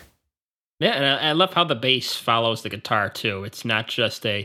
This isn't a Brian May band with Freddie Mercury singing. It's a group effort. So Yeah. this is probably the strongest showing of that, I think, at least in terms of virtuosity. So Yeah. strong love for me. Yeah, absolutely. I got to give props. I mean, everybody's pulling their weight on this album. Everybody's a strong player. So, all right, let's move it on over to track 9, Jesus. Chris, what do you think? And yeah. hey, Chris, bear in mind he's watching, so be careful. Yeah, I what know you he say. is. Yeah, He's watching. Yeah, both of them. Yeah. Yeah, I gotta give. Yeah, just for having the balls to do a song like this. Yeah, I gotta give it a love. I mean, there's a lot of. I mean, this song should not work for the most part, but a lot of the time it does work with all the guitar playing. As much as I don't like just the overly choral chorus. The rest of the song is just really cool. Yeah, and the fact that they kind of pulled it off, makes it even more amazing. Yeah, so yeah. And not that I would listen to it necessarily again, but I just appreciate No, that they you should listen to it and roll all 4 of your windows down and go get some gas. Yeah. right. Yeah, And like 11 o'clock on a Saturday morning. All right. Just that boosted it a little bit for me. Slam. Just that image of Mark in his car, just blasting Jesus on the on the. Will Kev be doing this? Well, no, Kevin will be booking a time at the confessional on Tuesday because this is getting the flush. Oh man. Just imagine telling the priest, I flushed Jesus this week. Yeah. Me and my guys got together. We flushed Jesus into the septic tank. The septic water reclamation plant. Yeah, He's there there's- with the hat and the clipboard seeping through the sewage, trying to find it. You can, Made it out all the way to the drain field. you can stick that on our Instagram. Hashtag flush Jesus. Oh, I'm sorry. Yeah. I gotta say, even though I had a little bit of some kind words to say during the track by track, And some I gotta kind go with words my about initial Jesus. How gut. nice. Yeah, no, just the fact that, if anybody's going to do this, it's going to be Queen, it's going to be Freddie, and he really does sell this song, but honestly, I can't really say I'm going to go back to this one any more than any of the other songs, so going to go with my gut reaction on this. First listen, this is how I felt, so gets the flush, sorry.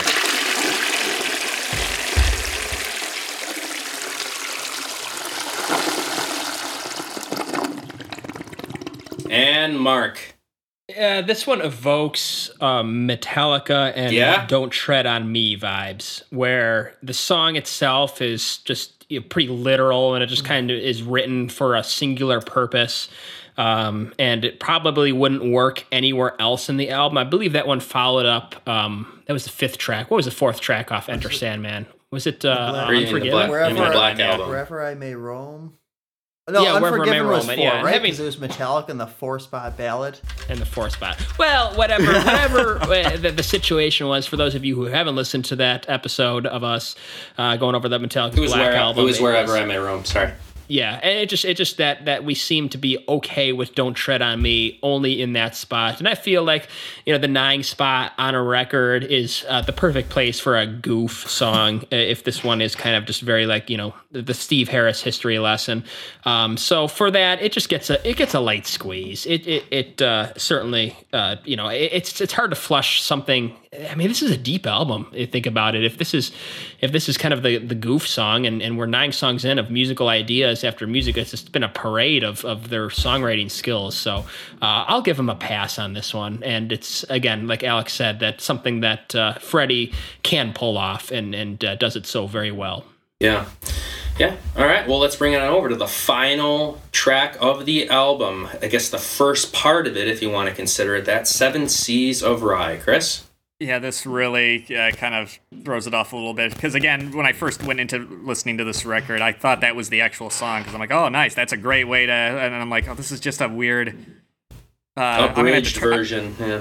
Yeah, I'm like, unfortunately, I'm going to have to, just out of principle and just knowing what's coming next, I'm going to have to terminate this. Ooh. But that also leads to the issue, like, where does that end the record? On Jesus? Jesus, yeah. So that... Again, we know what should have been there, but you flushed Night Comes Down, so I don't know where your closer is on this one. Yeah, so I'm in a real kind of rough position here. I don't, but yeah, I'm gonna stick to my guns. Yeah, I'm gonna terminate that. Okay, Kev. All right, I'm gonna give this the flush. Yeah.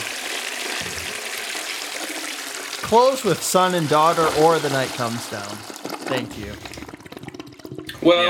Well, I am approaching this as listening to this album for the first time in 1973 and not knowing what's coming next. And to be brutally honest, I haven't heard the full version on Queen 2. This is the only version. Where have you been? This is the... I know. Hey, I said it. I'll admit. I mean, I'm excited for this discography because I don't know that much Queen. So... I'm gonna give it the love. I thought it was cool. I enjoyed it when I listened to it. I get why you would terminate it because I imagine the full version is better and why that's the one you would take. But I don't know that because I haven't heard it. So I'm gonna give it the love for right now. Yeah, I can agree completely with Alex there that it was, I thought it was kind of cool to, in some ways, not knowing it that, they ended like the little 1 minute and 10 instrumental that was interesting. Right. I mean, I can see how Chris, you could see, it is a ding dong ditch. It really is. It's a... That's a good way to put it, yeah. And then we ran away. I don't see any excuse for this song. I don't...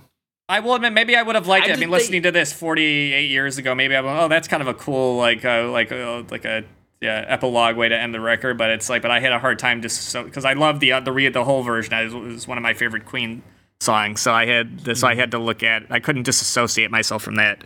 It's just, if Kevin says go with your gut, my gut reaction to this song was, that's kind of cool. It sounds a little almost like Chicago in a way.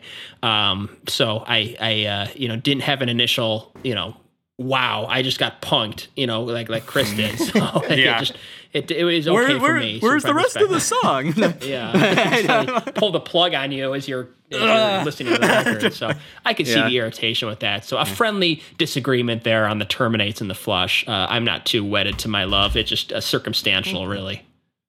All right. That is it. Yeah, that closes it out. Anybody got a rating change? Looks like Alex only has one flush there and 2 buys. I think a 7. I'm gonna bump it up a full point. I'm gonna go to 8 out of 10.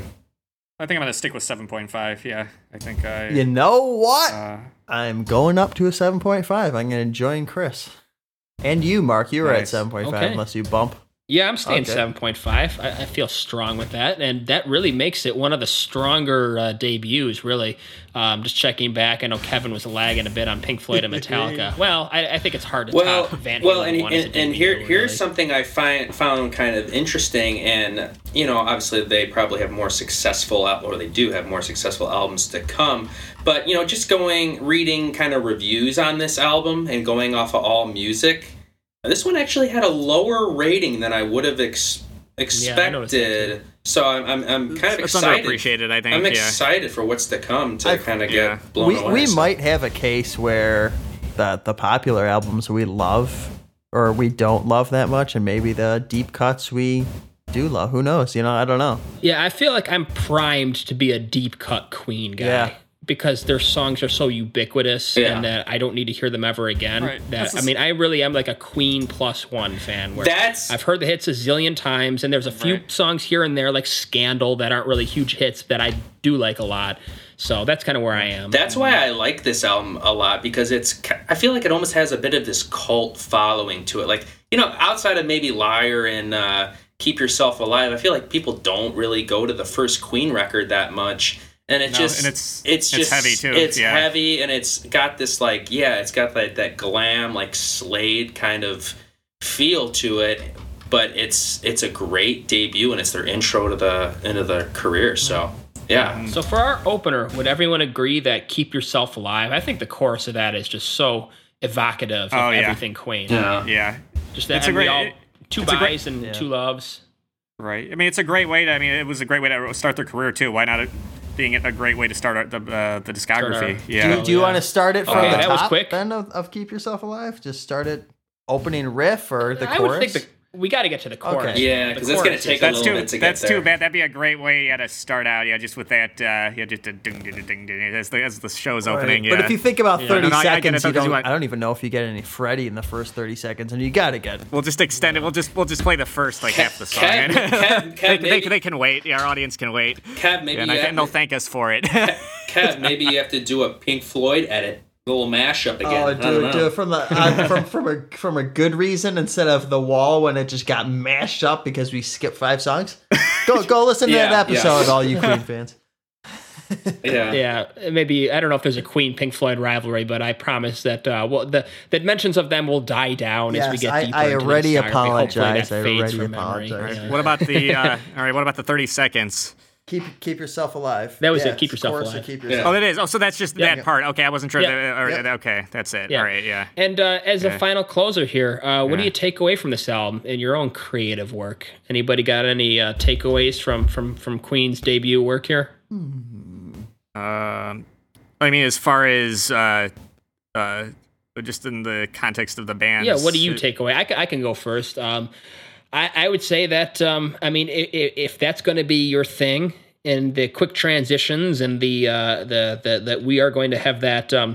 What's it? It's called through composed, where it's really like there. It is an AEB abacab. It really is just stream of consciousness type song structures, which this isn't quite. But I really admire the confidence of it right off the bat, and I feel like if you're going to go with that as a concept, it seems kind of more like an abstract concept. But I appreciate that. I feel like that could I don't write much music anymore, but that's the kind of thing that I could see integrating into my work, whether it's film or music, just having that confidence to go with the if the ideas are flowing, then they're good stuff. Put them to paper, Right. put them to record, put them to film. Yeah, you know what Like every young. I was go going ahead, to say, I could stick to your guns is what I'm going to say. Yeah. They have a sound, and this album was somewhat successful. Obviously, they made a second one, but they didn't have a problem sticking to their sound for the next how many albums, and even probably throughout their career. You could say, But there's not a lot of bands where you can put on the first album and the last album and be like, "Yep, Queen. Right. Yep, Queen." That's Queen, Yeah.